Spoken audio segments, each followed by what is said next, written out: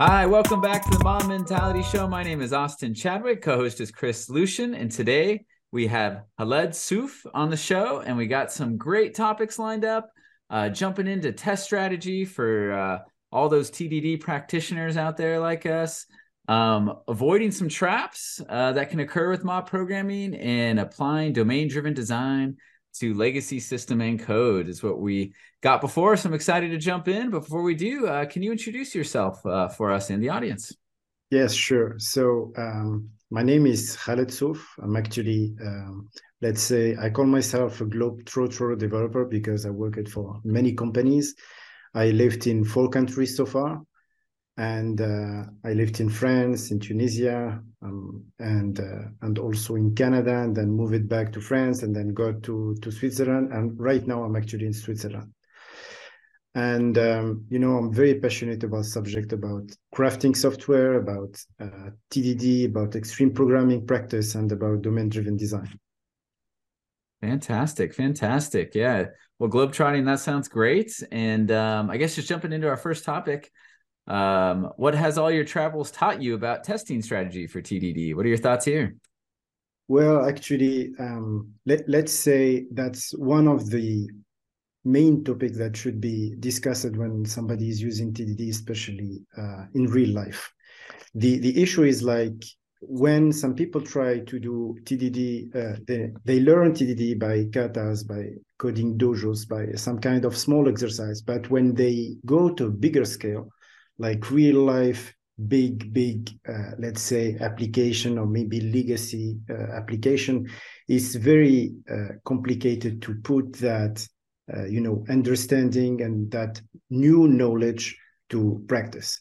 So, in my experience, because also I've been coaching and mentoring multiple developers to do that in real life, one of the main struggle is actually testing strategy, because before using TDD in real life, you need to create some kind of testing strategy that's going to be compatible with TDD.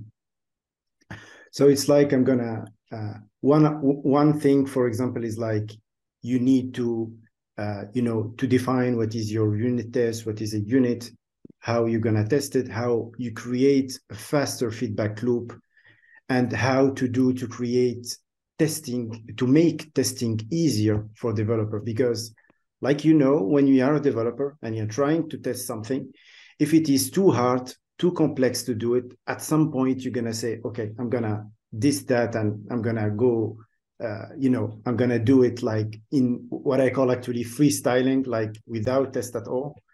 So this is the thing that actually need to be done and prepared before doing that. So you need to create some kind of testing strategy, some kind of hierarchical testing, so you can be sure that it's going to be easier for you when you're going to start implementing features, or maybe fixing bugs in case of you are working with legacy code. So that's why I took this topic from many other topics to discuss today. Oh, nice, So nice. Yeah, and I think for me, I definitely will agree that when going from a kata, like a very simple TDD, like FizzBuzz kata, to jumping into some existing code is a gigantic leap. So I agree with you there that yeah, strategy becomes very important. Um, and I love that to make it easy to test, to take away the friction of testing. What are some testing strategies, specific ones you have that help make it easy? one of the things that, for example, I look into, there is something that you need to know when you are working with legacy code. Legacy code is actually very, very hard to test. Why? Because actually, when you take a small piece of code and you try to test it, because of the complexity of the dependencies, it's going to be very hard to test it. So what I'm usually do, if I'm in a new architecture, I'm going to use like the new, let's say the new way of do it, like hexagonal architecture. One of the strategy that I use in hexagonal architecture is actually for the domain and for, the, let's say the business layer. where you have the use case services, and when you have the domain object, I'm going to try to test them with as much as possible using, a fake strategy to fake the calls. And when I go, let's say, upper in the, let's say, in the layers, I'm going to try to use more slow tests and more of integration tests. So the basic thing is always, if I can fake or mock or maybe use a dummy, I'm going to try to use it. But if I found it too complex, I'm gonna go with the simplicity and make a trade-off and say, okay, I will not mock or maybe use a dummy for that part. I'm gonna test it as it is, and that's the trade-off that I'm gonna make, so it can be easier.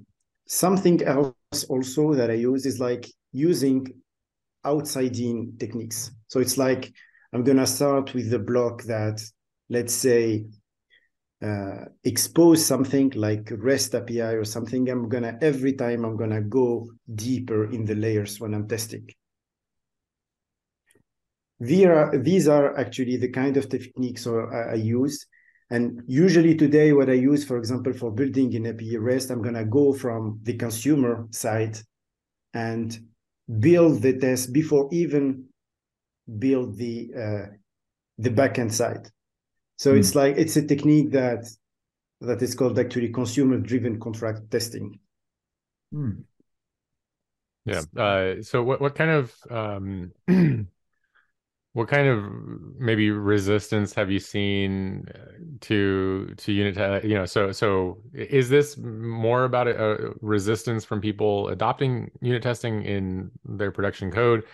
And if so, what have you done to, I guess, convince people, or go deeper into the topic there? That usually see the resistance is for the TDD as a technique itself. So okay. It's like, even I can go it go even further than that. So it's like the people, they are not convinced about that because like I said, maybe they had less knowledge or maybe they were not mentored.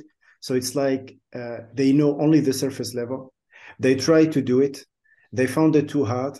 So they make the conclusion that because it's too hard, so it's not applicable in our, let's say, space. So it doesn't work. So we not do it, go further. So usually what I do is like, I work with them in their code. So I can, something like pair programming or maybe ensemble programming when I do that for two reasons. The first one is actually to convince them about that, so they can see that it's actually working in real life.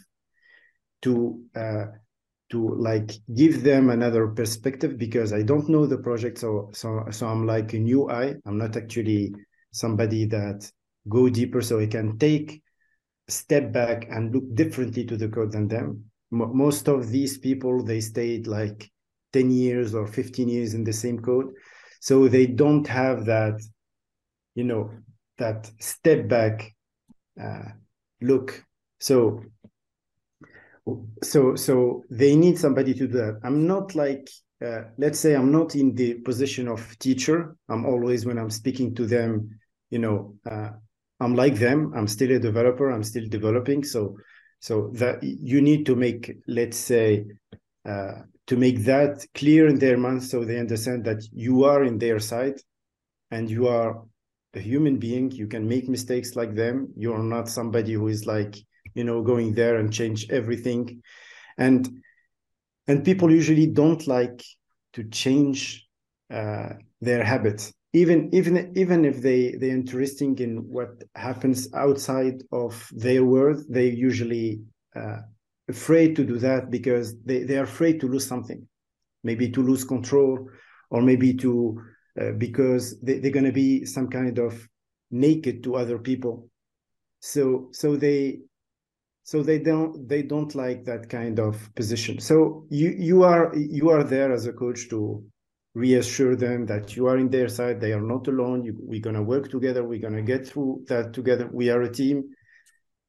And from there, usually it's going to be easier and easier. And I remember usually the people that are the most resistant, they do the most resistance at the end of the, of the coaching or something, they're going to be the one that leading the others to the new things. Yeah. Yeah. And I've seen that too. And it's almost like, I'm not sure if it is the Satir change model curve, but it feels very similar to it where the first dip when you enter a code base and try to do TDD, especially when you're first learning it, it's a pretty big dip. And I think some of the things you said can really help. You're doing it with others. I'm not sure if you're pairing or mobbing with them or something, but it just even being present in the team in some fashion, I think that helps a lot. But what I've seen, I think you bring up a real challenge. It's almost like, what do they call that in diffusion of innovation? The chasm, right? Crossing the chasm. I feel like there's a similar chasm with TDD where when the difficulty gets hard, many don't persist through. Because often when I have seen people persist through, they come out as champions on the other side. But there are many who also give up before you get through that. And so I really like this topic of how do we make the dip less hard? Like, huge, this huge dip, this huge chasm. And I think you mentioned one term that maybe you can define it for me, because you mentioned consumer-driven contract testing. Do you mind describing that a little bit more? Yeah, that's actually a technique that I heard a lot from one of the author of Growing Object-Oriented Software Guided by Test. And I think it's Nate Price, if I remember the name. And actually, he was talking about that as an evolution of TDD. So I've took it, like every, let's say, TDD practitioner, I was curious about that like a few years ago. And then I started looking to that. What are the tools? How do we use it?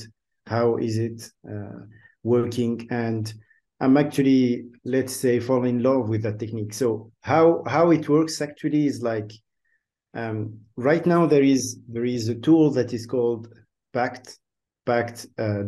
You can look onto it.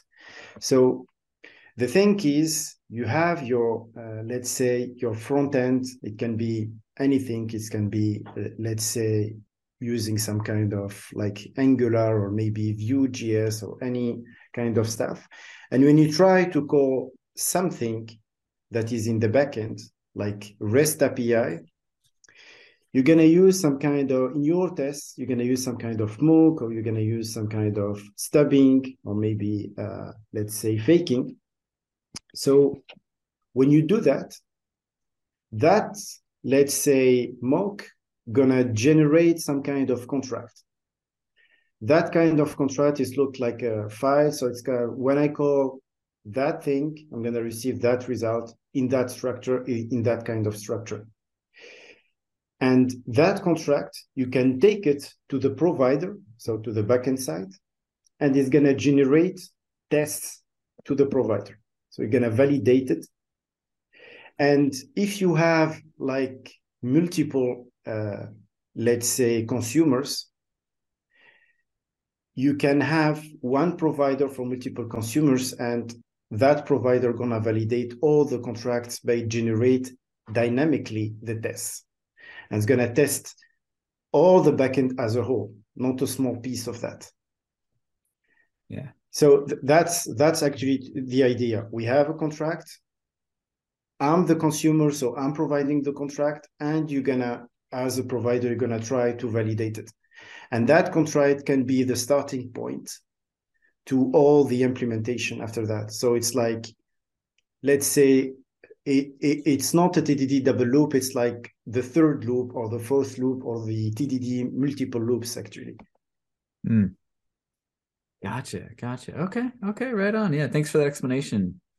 And yeah, and have you seen that help, ease it, or is it because you were? I think you brought it up because you were going up higher up the stack. Okay, gotcha. Yeah, and I guess I'll return to one dichotomy here because it's been a passionate topic for me lately. Um, and this might be a contrary opinion, but I invite the back and forth here. So I have been burned so bad by slow tests that I am almost willing to pay any cost to not make the test slow.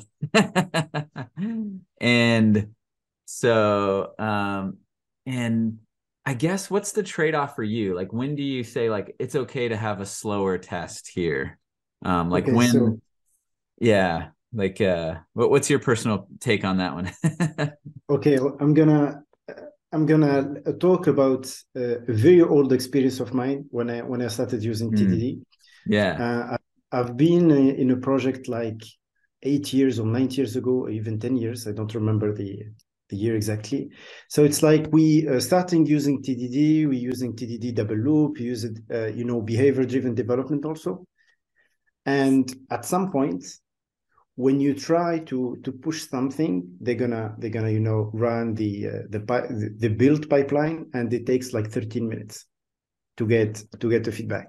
So it's yeah, like was actually hellish. Let's say it that way. So it's like in the day you can do like 4 or 5, or even you run the build, you grab a coffee, you can talk to all your colleagues, and the build didn't finish yet. So it's like so the thing that I understood from that experience is actually sometimes testing and TDD, especially when using TDD for testing, is going to be a very good indicator that there is already an issue, but it's going to make it bigger. That's the thing. So it's like there is an issue. Maybe you don't see it right now, but it's going to make it bigger. So when you have that kind of build, I think usually you have a problem with your design. So it's like you need maybe to split it in multiple modules, or maybe multiple applications, or maybe there is some few. It can be a modular monolith or something. So there we go to the DDD side. When we start to have some kind of bounded context, you need to split them.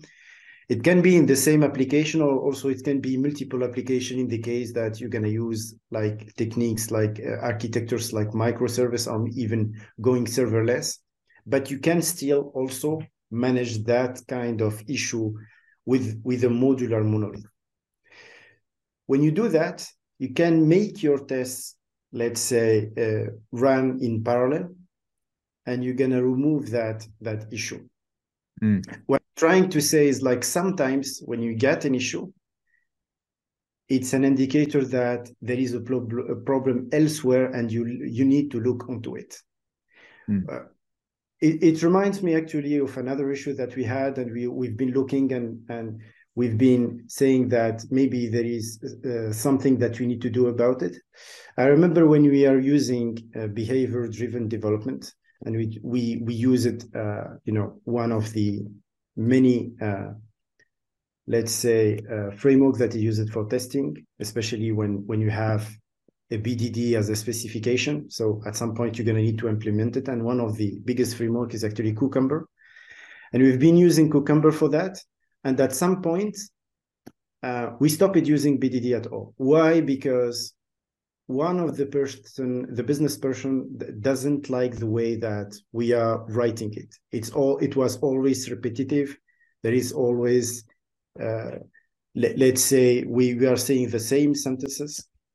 And every time we create that file, we're trying to building together. It was like some kind of routine.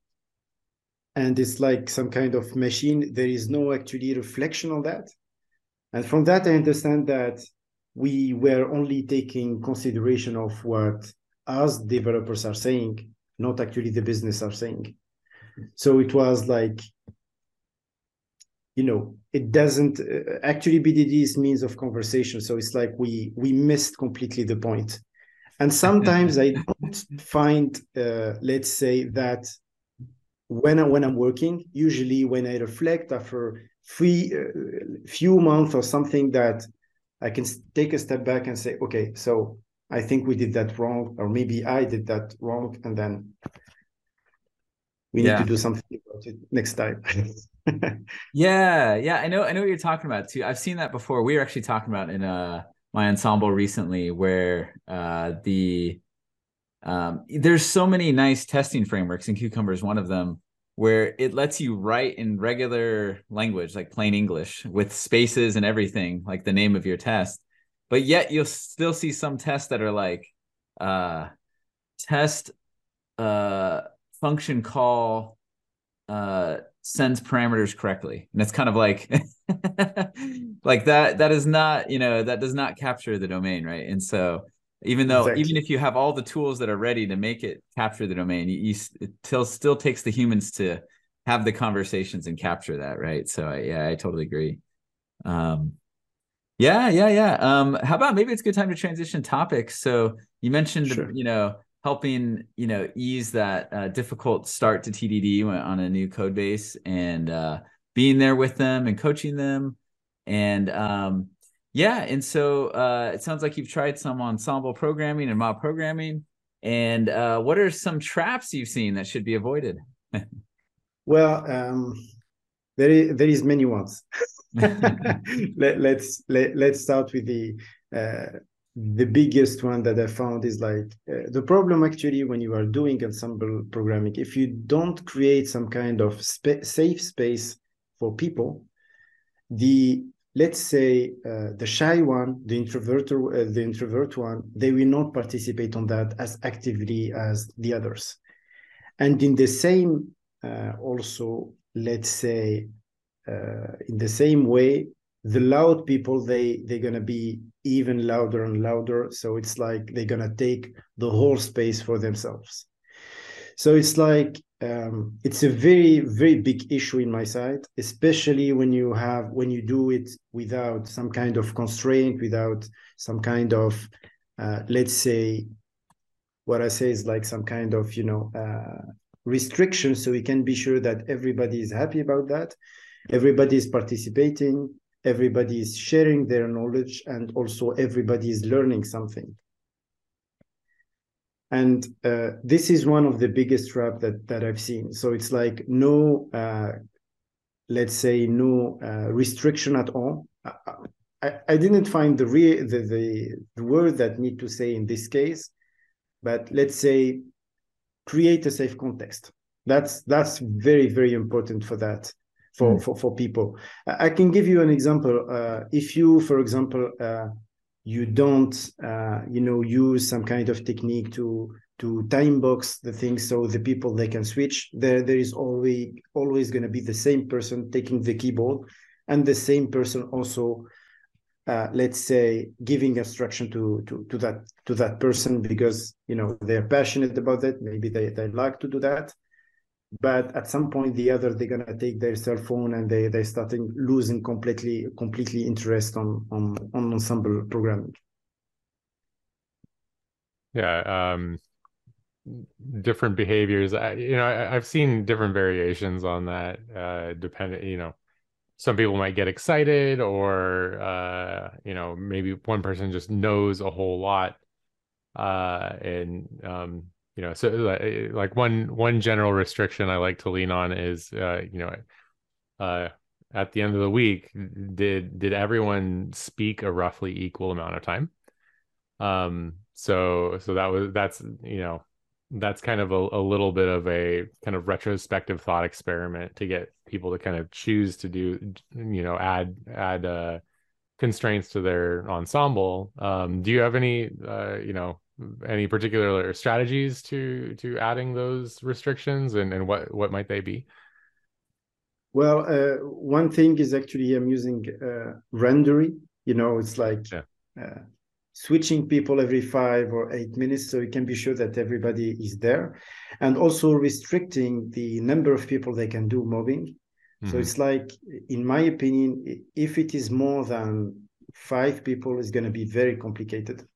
You're going to lose some people, that's for sure. And between 3 and 5.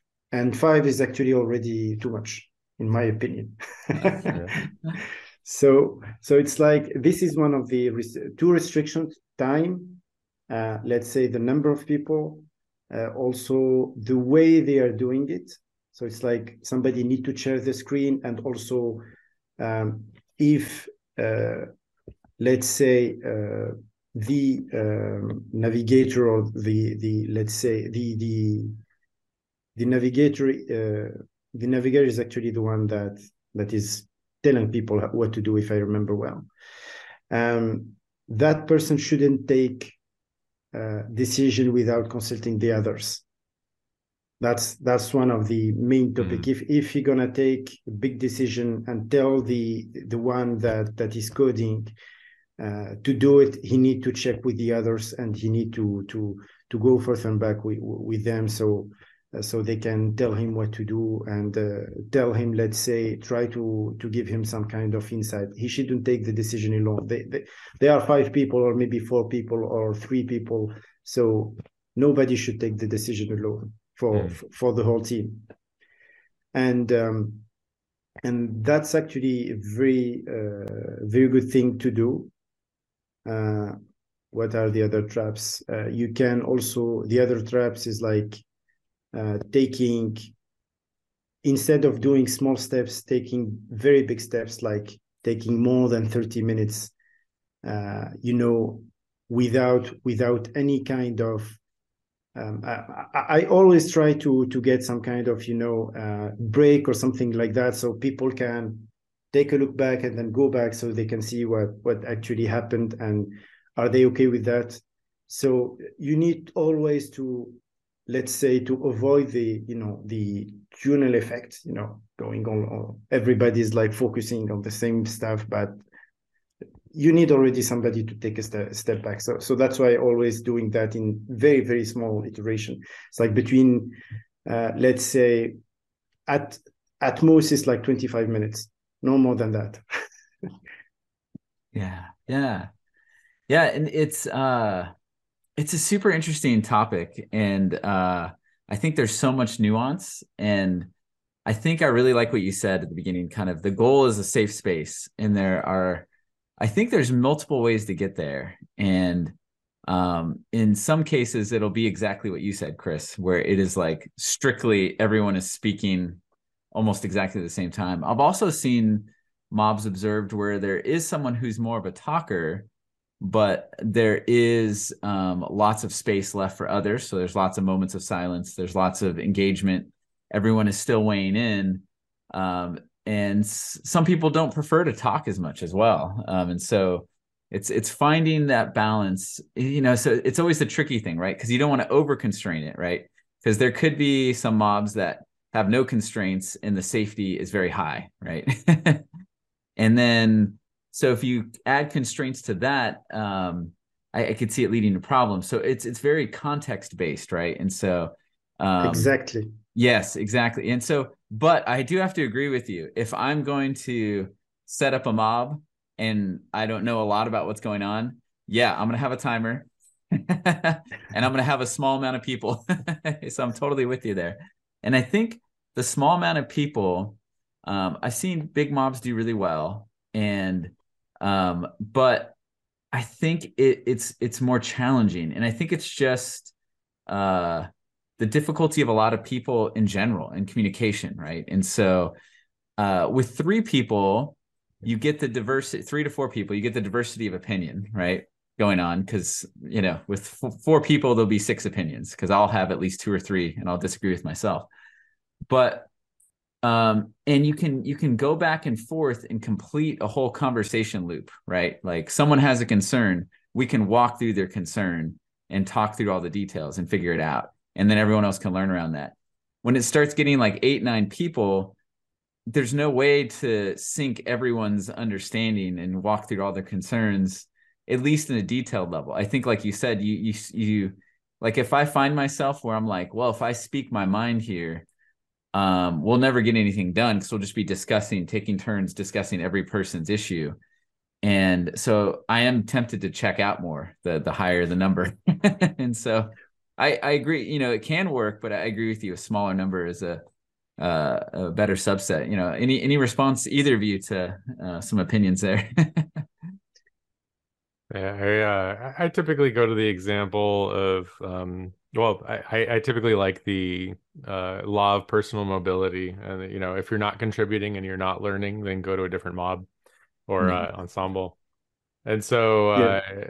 yeah, I think you know that's in the context of you have enough people to kind of split and have others join. And then also, I think if you're like kind of scaling up, is this growing and splitting idea. So I totally think a an ensemble of 6 people is appropriate if you're getting ready to split into 2 groups of 3 to then add more people. So I think in the context of like scaling a team, I think a temporary 6 person ensemble is a really good thing to have. And I also think that in the case of a big unknown and a lot of like popcorning of ideas, if there's a lot of people engaged, I've seen very large ensembles happen where a lot of people have the researcher role in many cases researching in different directions. So I think if you can have as many people really as the number of research directions go as people are popcorning ideas. So you know the example I lean on often for this is a 20-person ensemble trying to work with a quantum computing API for the first time. So people researching physics and how quantum computing works, and as well as the Python API, as well as the syntax for what they're trying to do. So I think it can scale up, but it shouldn't if, you know, especially with the learning and contributing. So I think in that case, everybody's kind of learning or contributing.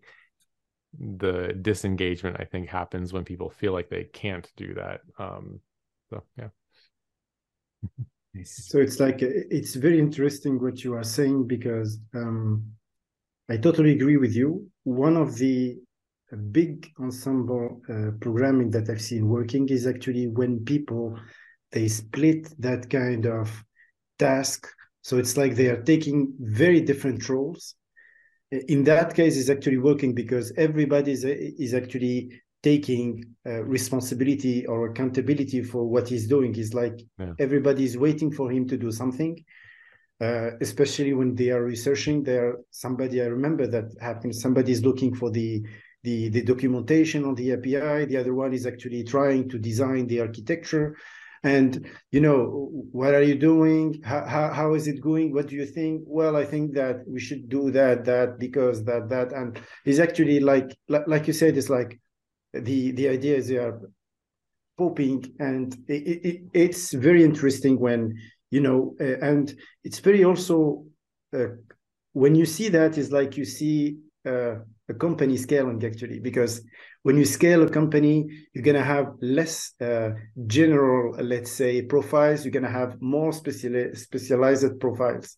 So it's like, it's like creating a company in real life. So it's like, it's really interesting. I've seen that multiple times. So this is actually the case that it is working very well actually, because everybody is actually looking for something to help others. So it's like they have a common goal, we have a common goal, and we're trying to achieve it and everybody is thinking what I can add to the others, so we can be it's going to be easier to achieve that common goal.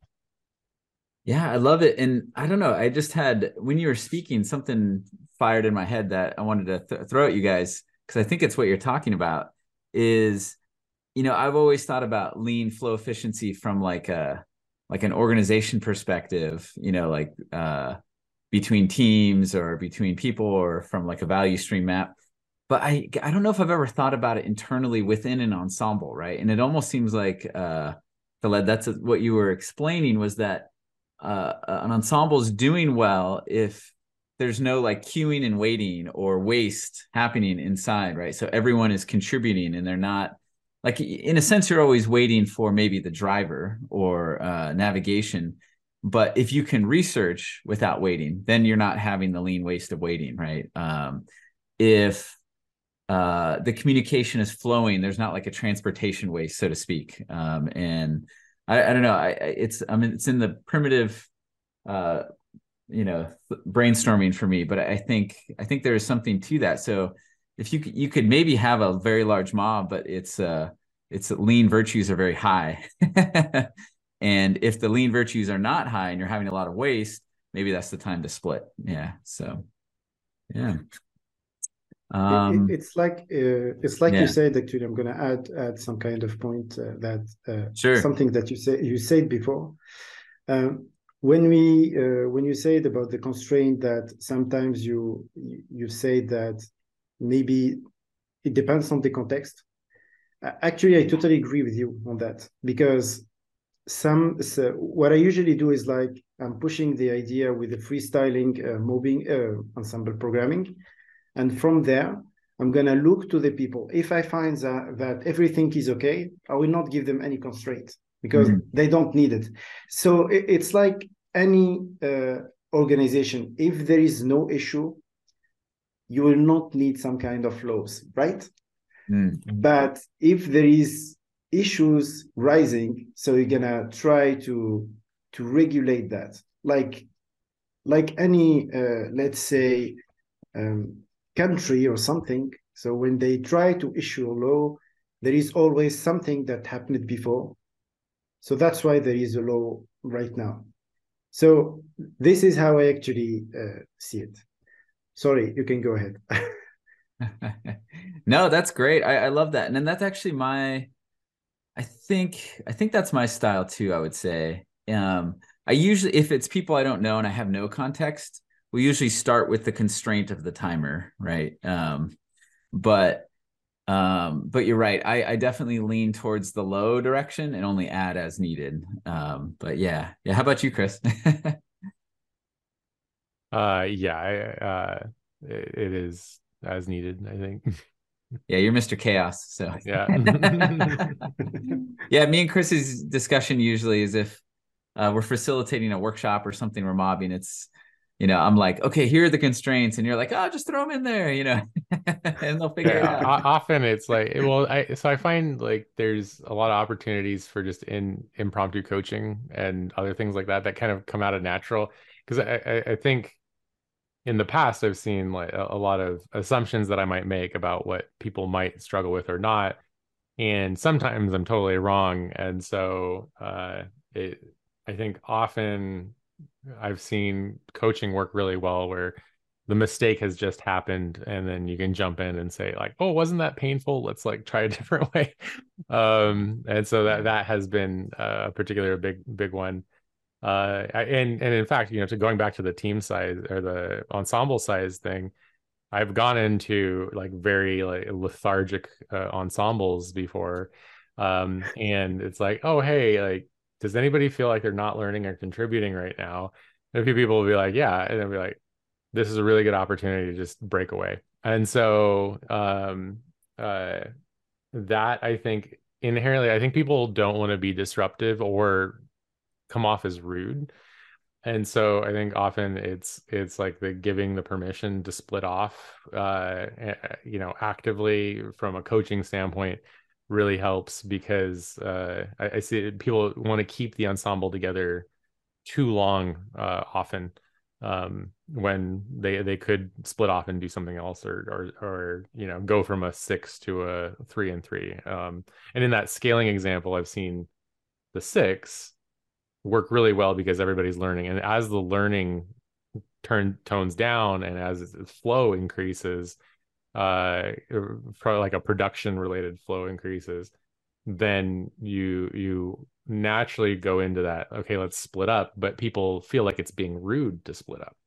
Mm. And so I think paying attention to politeness, like being overly polite is actually, I think, an anti-pattern in ensemble when, because we talk about being polite, right? Or kindness, consideration, and respect, but it's not kind, considerate, or respectful to be polite to the extent that the ensemble slows down its total capacity, right? Yeah. Kind and direct. Yes. Yeah. Cool. We're coming up a little bit close on time, but I don't know if you wanted to get out a sound bite on DDD, domain driven design applied to legacy stuff. So, what's your thoughts there?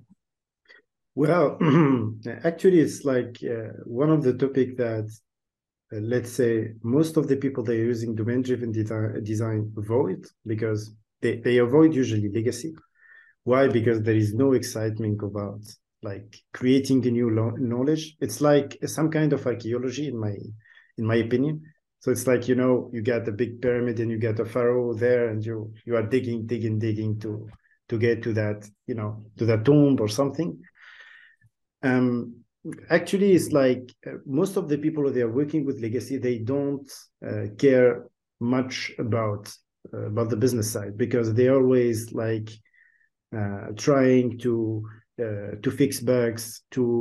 They are in the critical side, so it's like, I don't want to know about that. I need to fix my bug. I need to understand the code, but I don't want to understand the business area. But actually, the most important thing is actually the business area. So that's why the best thing is actually trying to applicate domain-driven design and legacy, because it's going to be very, very helpful, especially when you create a bug.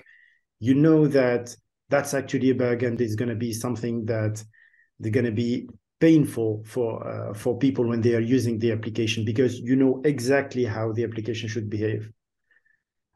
That's one thing that actually domain-driven design, when it is applied in legacy system, going to be helpful for as a developer. The other thing also is like the issue with legacy system is like the lost knowledge. So somebody has done that, understand very well the business, but at some point there is a turnover in the company, that person is actually moved to another company, or there is something else. So you lose that kind of knowledge, and it creates some kind of fear to change anything on the application. So these are actually the thing that domain-driven design can be very, very, very helpful to that. Yeah, and I think I'll throw it in there that that's something I've been noticing quite a bit while ensembling is, what domain are we leaving on the table that wasn't put into the code, that's going to evaporate and disappear, and it's gone. And it might even be gone tomorrow or in an hour, right? Because it's like, oh, we fixed it. Like you're saying, the bug, we just fixed it. Now we understand what the problem is. We know how to fix it. And then what often it feels easy, because you just like have that moment of relief, like, okay, we're done. But actually, if you walk away, then you're all that knowledge is going to evaporate unless you capture Exactly. it, right? Yeah, into the code. And so I think timing is really important as well. Like if the kind of refactor step to bake that in happens too late, you'll forget, you know. And so it's good to have that tight loop with it. And so yeah, I totally agree. And it almost seems like, yeah, domain-driven design feels like this pie in the sky, great for greenfield, but you know, when you're in the weeds, it's actually very, very useful of legacy systems. I totally agree. Yeah. All right. Well, this might be a good time to close things out. But before we do, would you like to maybe share or plug anything before we close the show up?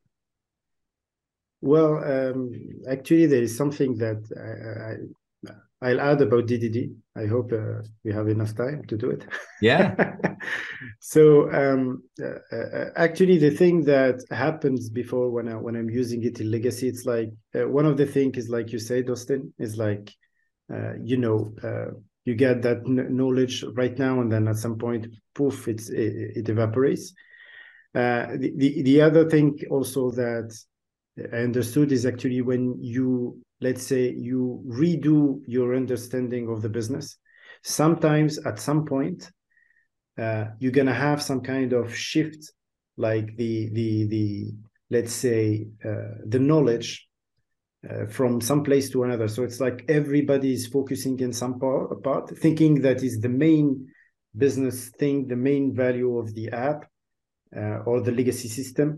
And then at some point you say, actually, it is not, is actually most of the business people or the user, they are using another part. One of the example that I can give is actually about Slack. the company Slack. I think everybody knows about it. So Slack, before creating that product, they were a video gaming company, and then they created that channel as actually something that something that is going to be supporting the video game that they are playing. But actually, at some point, they understood that the main value is actually in that actually channel and in that Slack that we call right now. So they shifted completely their business model. Wow. What a story. Yep. All right. Well, yeah. So, thank you for the discussion, and to our audience, if you're if you know somebody that maybe could use more information on TDD and crossing the chasm with TDD, or maybe experiencing some anti-patterns in Ensemble programming, or maybe needs more depth on domain-driven design, then please share this episode with them. And as always, like and subscribe, and we'll see you all next time. Bye, everybody. Thank you, Chris. Thank you, Austin, for having me. Thank you. Bye.